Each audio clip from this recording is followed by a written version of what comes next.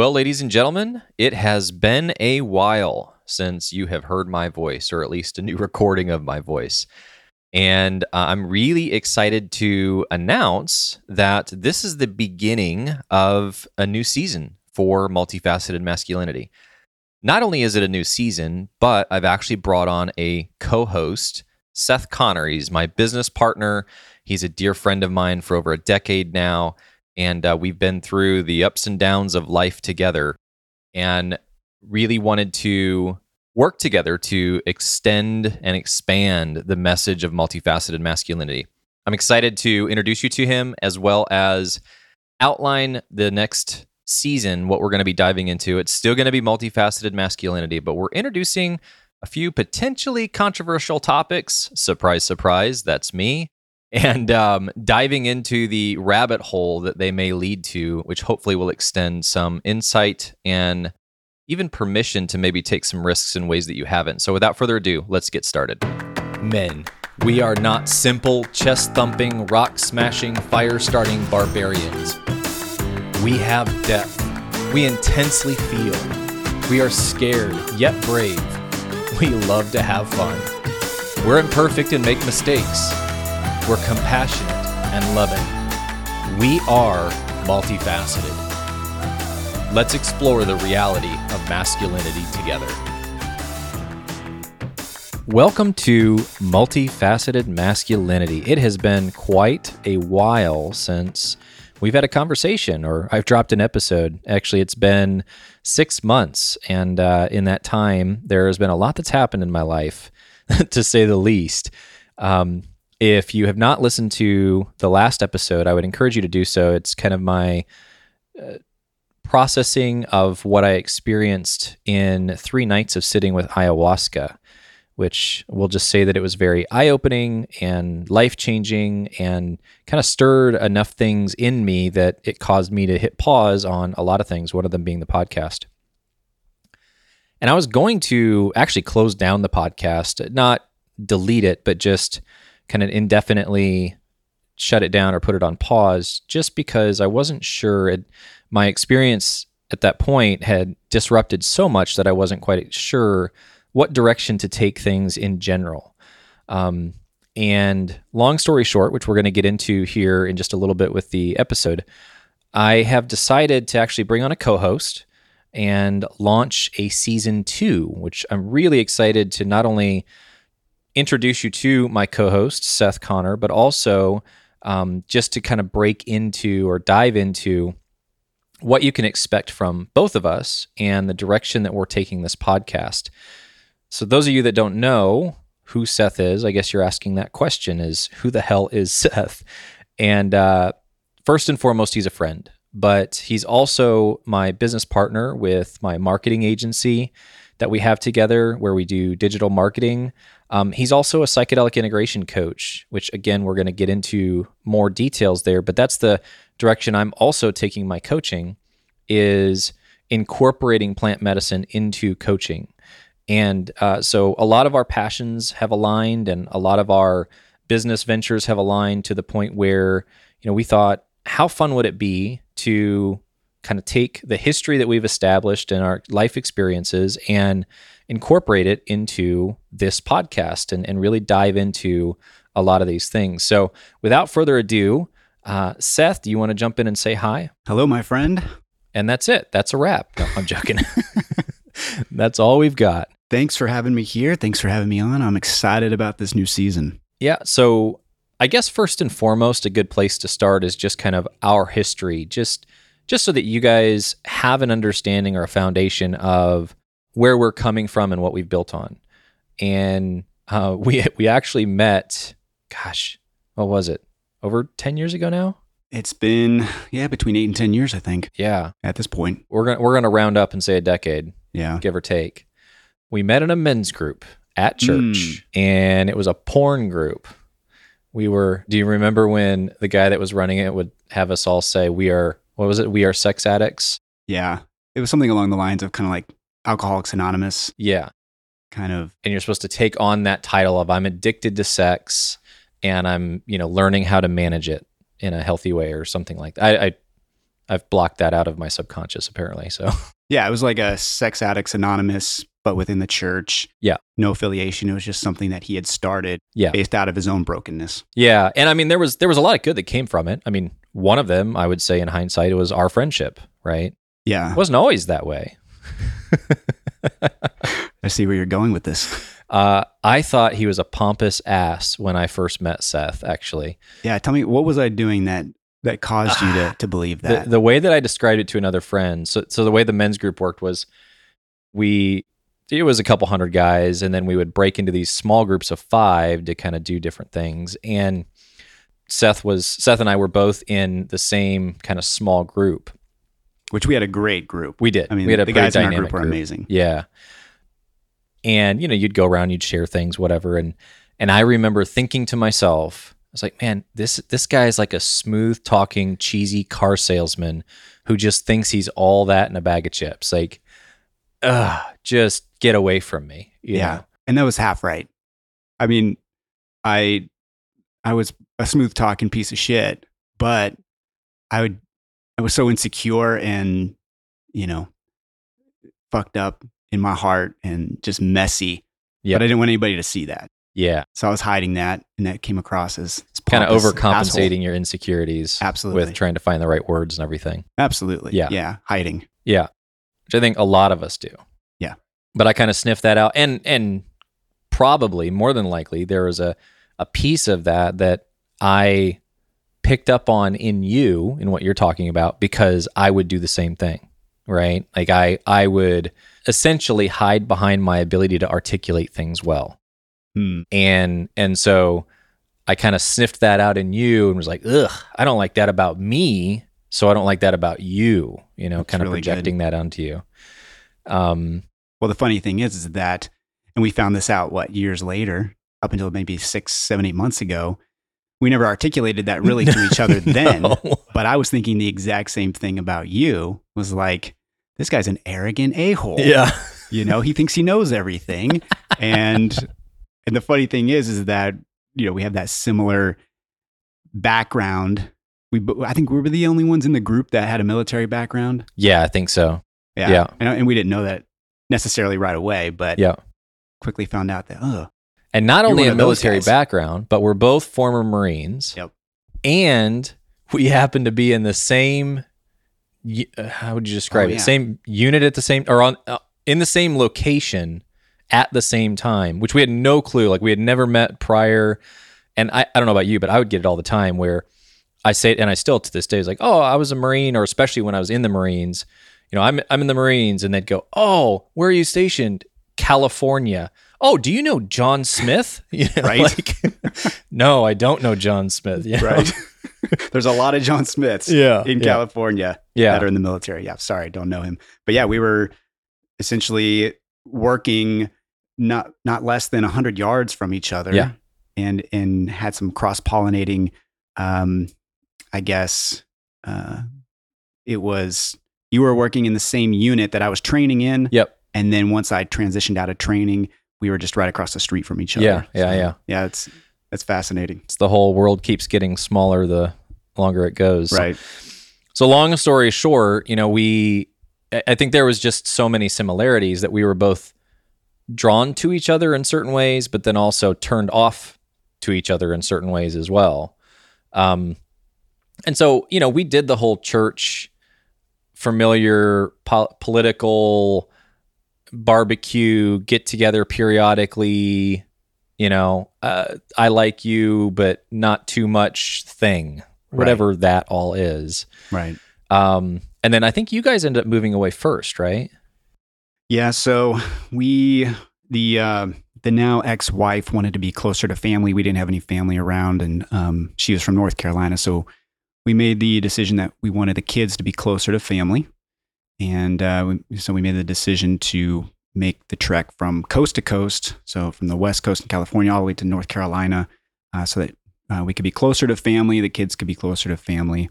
And I guess that was about 4.5 years ago. Yeah, and then for me, it wasn't too much behind you that we ended up, now my ex and I ended up moving to Austin, Texas. And we didn't really talk after you had moved, which inevitably happens for a lot of people, right? I think there are friends that last the distance when somebody moves, but a lot of times, I always say you need to have people that are in the trenches with you, which technology's totally helped with, but when you're across the country or in a different state or a different town, it's just harder to be in those trenches together and in kind of that day to day. And so since we already kind of had this underlier of like, I'm not totally crazy about you. At the same time, I admire certain things about you. It was easier just to kind of go, oh, he moved away. Like, I wish him the best, genuinely, whatever, but we never really stayed in touch. Yeah. And I think for me, that last 6 months to a year before we left the area, my marriage was so messy and frustrating at that time that it caused some disconnect with the relationships that I had in that community. Yeah. And so there was only maybe 2 or 3 of those guys in that men's group, in our small group, that I was able to hang on to up until the point that we were leaving. But still, those relationships were just shaky because I was still hiding and didn't want to share my vulnerability with that messiness. But it was you and a couple others that I was able to kind of say goodbye to. But then once moving, didn't really stay in touch with any of them. If you're not right in front of me, then I have trouble maintaining connection, which is something that I needed to overcome. Yeah. And it was one of our mutual friends, David Charlson, which he was actually also a guest on the podcast in last episode or a season. And he was Marco Poloing with you, which is an app, like a video communication app that we use regularly now. That's right. Not just with you, I use with several people now. But he was sending you a message, and I was out visiting Redding, and just kind of turned the camera to me, and then all of a sudden that sparked up. I was like, "Oh, well, hey, good to see you. How have you been?" And that kind of rekindled our connection, because then we started using Marco Polo to message back and forth. And I was at a place where it was right going through kind of my divorce. And I don't remember if I had filed at that point or if I had not, but it was at peak. I don't know what the hell's going on. I'm doing all I can to try to quote unquote save this. I still feel like it's falling apart. In certain ways, I'm a total victim.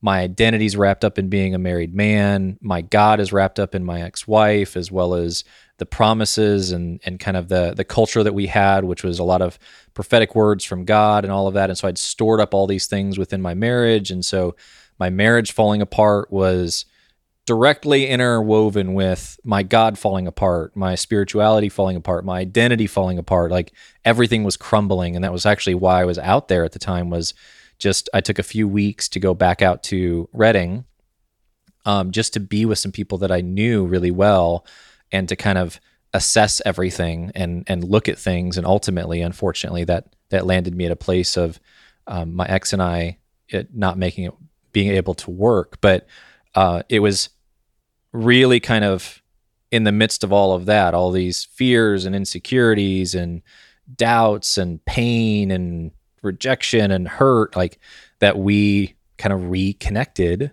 via Marco Polo.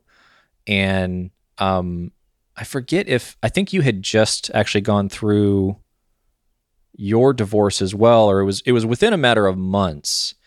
And so we just kind of had this common ground of being able to connect and understand what we're going through.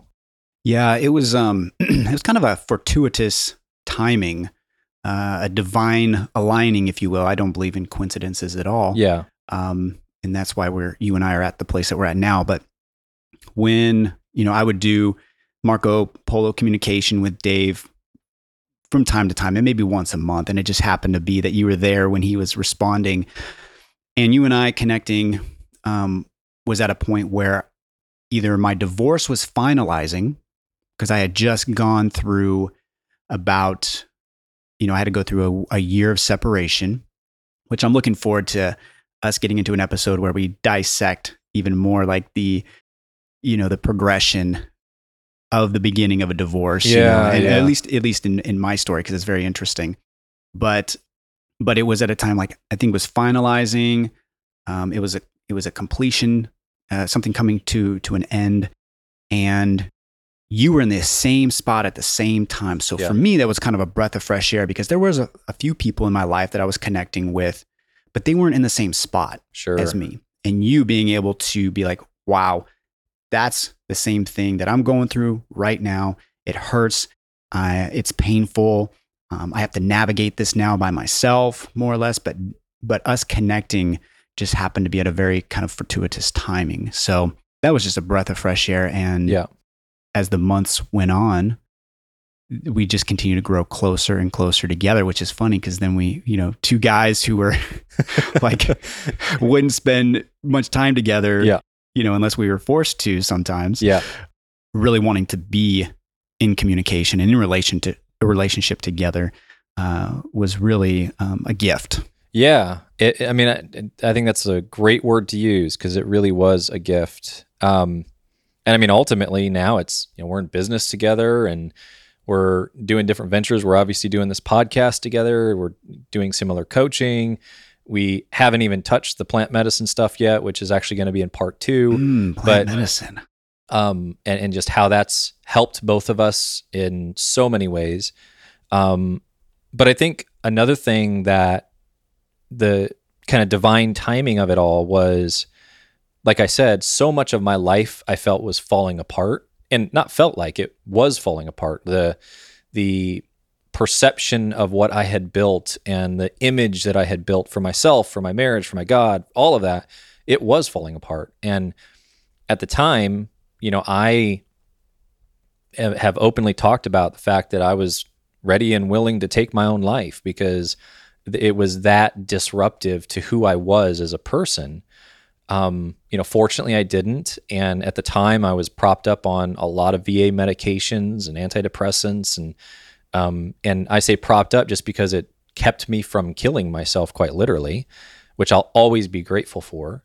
But ultimately landed at this journey with plant medicine, which again, just teasing right now, want to next episode is when we're really going to be diving into what exactly those are and how they helped and everything else. But I think an interesting component within that was because, or maybe a similar component that we had was that we also, as well as going through the divorce, we were also kind of going through the whole deconstruction of Christianity and that kind of definition and that structure or that container that I like to say is the container of Christianity, which for me, that was falling apart very internally as well as very practically. Through my divorce, 95% of the people that I thought was family, I thought was community, etc., they just disappeared for the most part. And that's not an extreme thing. I mean, I never heard from them, right? Like they just fell off the radar. And I think part of that is they may not have known how to respond or how to reach out. And so I think we all, if you feel uncomfortable in a certain way, then it just feels easier to not be proactive and lean into that discomfort. But because everything I had kind of built around my life was falling apart, the only thing I could anchor myself in was that God is love. And I chose to strip away everything else. And you were an intricate part of that because then we could have those conversations. Because I feel like you were maybe a little bit further down that road of deconstruction. And I avoided even using the word deconstruction because it was like, another, Christian trendy thing that people are saying, let me throw up, But it really was. It was deconstructing everything that I knew to be true. And being able to talk to you and have those conversations, I didn't feel crazy, I guess is a good starting point. And I also felt less afraid because I actually had someone that wasn't afraid of my questions I was asking myself. Yeah. And I think that's really important. I mean, I think going through these tough situations, community or a relationship is everything. Being able to have you as a sounding board, even for me, like you say, I was a little bit further down the road. I might have just started the journey a little bit sooner than you, but in the grand scheme of things, it's essentially the same time. And being able to have you as a sounding board was really healing for me, because my, deconstruction of my faith started before we left California. And it took a couple years into North Carolina where it was scary. I was scared. Like, I'm feeling like, am I being deceived? Am I, is this deconstruction, me asking these questions? Are they okay?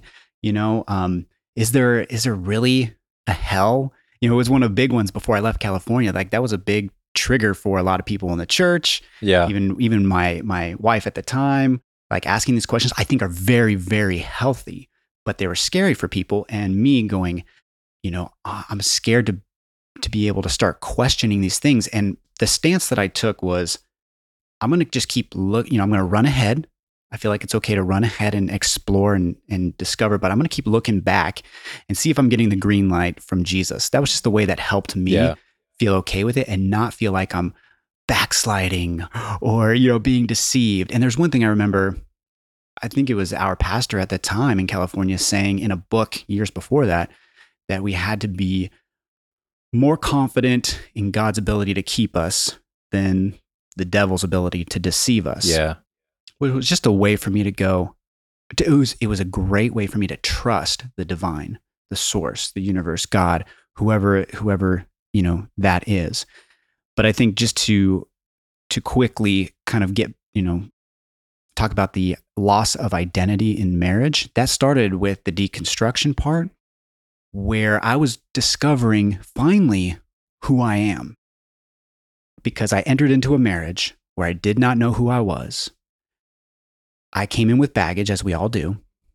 But then for 8 years, I am looking at this woman to define who I am, because I don't know who I am. And she's looking at me, wanting me to conform to her version or her, the person that she wanted me to be. And because I didn't know who I was, I gladly accepted the challenge, which, if anybody has ever been there, that turns into a codependent relationship really, really quickly, and thus the messiness. So, I don't think I ever had my identity going into marriage, but once I discovered it and I broke that codependent cycle, then things were just downhill from that point on, and just divorce was just kind of imminent. So, well, I think one thing that's important, because I don't know of many people who are not attracted, like, your brokenness attracts you to other people's brokenness. A lot of times, especially when people get married early or in their early 20s, where they still haven't gone through, or if they have not gone through an intentional process of healing or exploring or, really understanding who they are, inadvertently, I think most of us, it's common. You marry your mom or you marry your dad, that kind of thing, because that inner child is looking for something familiar, that is that perception of love, no matter how warped or wrong or unhealthy or codependent it may be. We inadvertently are drawn to that dysfunction or unhealthy aspect. And, just in the sense of divorce is imminent, it is for some people, but I think there's a lot of people too, that if both people choose to essentially metaphorically hold hands while they work through that dysfunction or, the unhealthy aspects, then on the other side of it is this deeply, richly rewarding connection. But a lot of marriages don't make it through that transition, right?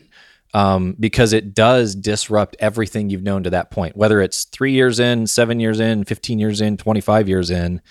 When one person chooses to say, I'm going to go into this unknown and find out who I am on the other side, it disrupts whatever that status quo is. I've seen people that both parties choose to say, I'm going to go into that with you, and it's messy and it's hurtful and it's hard and there's apologies and there's work and there's all of that. But if both people are committed, then there's still something on that other side. And it doesn't mean that if one person kind of wakes up to something healthier or better or new, that it's a guaranteed, that marriage isn't going to work. Yeah. For us, looking back in hindsight, especially post-divorce, when you're just sitting there in analytical mode, dissecting the relationship from day one. Are you going to say, you realize, what the fuck did I do in this situation? No, because and that's an interesting thing, because people will get out of a marriage, they'll have a divorce, and they will regret being in that relationship. Yeah. And I can understand why, because there's so much pain or messiness wrapped up in it. For me, I don't regret it at all, because I came out of that relationship light years ahead of where I could have been due to that frustration that forced me into a better version of myself. Right.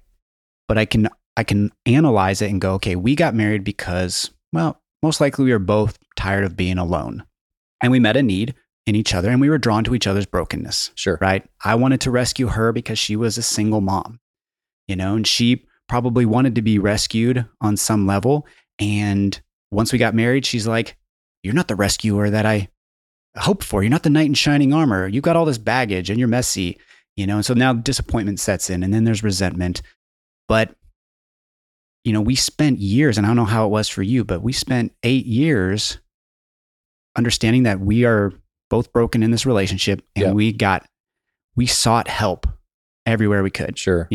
Couples counseling and couples retreats and multiple different types of, counselors or therapists or things like that. So we really went for it. We didn't deny the fact that we had issues. And then towards the end, it was like, I had my issue that always triggered her was the fact that I would self-medicate with pornography or masturbation. And that was a big no. And I was required, more or less, to confess that when it happened, to let her know. Yeah. And so the last time that had happened, that was kind of the straw on the camel's back, forced us into this in-house separation that lasted for about a year. But for the first 6 months, I was constantly bringing new solutions to the table, trying to find new people to help us, get out of this rut. And she wasn't having it. She was in resistance mode. I think she was just trying to find groundedness in something. And after that 6 months, I was just kind of like, well, this isn't working. It's going to take a miracle, And at that point, when I kind of took a step back, is when she stepped forward and said, well, okay, I'll try again. Right. So now it was her turn to begin trying, but I just needed a break. And it was this moment that I began to find myself. Like, I needed that break because I was so wrapped up in trying to save her, save us, save the marriage. And the funny thing is that during that time I was taking a break is when I first experimented with plant medicine. Okay. And I'm saying all this because in my first experimentation with plant medicine was ayahuasca, and I know we're going to get into that later. But what it did was it gave me insight into the solution for this marriage. Yeah. And I truly believed that if her and I had the opportunity to work with plant medicine together, the marriage would have lasted. It would have been what we were needing to see into each other. But unfortunately, she's an autonomous person. She chose that, she did not want to have anything to do with that. And I understand. But that is essentially the direction that the marriage took. And eventually that's what kind of caused the dissolution of the marriage. Yeah, that makes sense. And because which, like Seth said, we're gonna get into the weeds of plant medicine. But one thing that it does do is it wakes you up to certain things and requires of you to look at things that maybe you're avoiding, or to embrace things that are even your strengths that maybe you've suppressed or laid down, things like that. So, I mean, we could probably go on and on about the end of our marriages and the journey and all that. Maybe that's a podcast in and of itself, but I really just wanted to kind of give a foundation of our background, kind of why in the hell are you coming on as a co-host in this? And our next episode, it's really going to be kind of a part 1, part 2 series. Part 1 was more so, hey, guess what? Podcast is still going. Woohoo! Bringing on Seth, and who is Seth, and what's the background there. But really for part 2, what we want to do is we want to dive into what are we going to be working on breaking down and kind of talking about within this season 2. And it's going to be those plant medicine conversations. It's going to be the spirituality. It's going to be the dating, just all the things that really not just our friendship over the last 10 years, but really the kind of the catalyst that we've experienced in the last, I would say maybe 2 years or 2 or 3 years, that's brought both of us through kind of this own personal transformation and this journey that we've been on. That's really what we want to talk about. We want to take, hopefully, things that we've had to navigate either on our own or by digging into books, or both of us having those conversations going, man, we should probably pull back on this or adjust this or whatever, and really lend that strength to you guys who are listening, so that if it is, I think that I love how some of the stigma around plant medicine has been removed over the last, let's say, year or so, but there's still a lot, and there's still a lot of fear and a lot of unknown when it comes to all of that. And how do you approach it in a healthy way, in a safe way, and how do you integrate it? Like all of that, we're going to dive into in this part 2. But for this part 1, it was really just to introduce you, Seth, and give you a chance for people to hear a little bit more about you and our relationship and the background there. So without further ado, we're going to wrap it up here for part 1, and excited for you guys to listen to part 2 for us to really lay a foundation for what we're going to be diving into for this entire season 2 with multifaceted masculinity.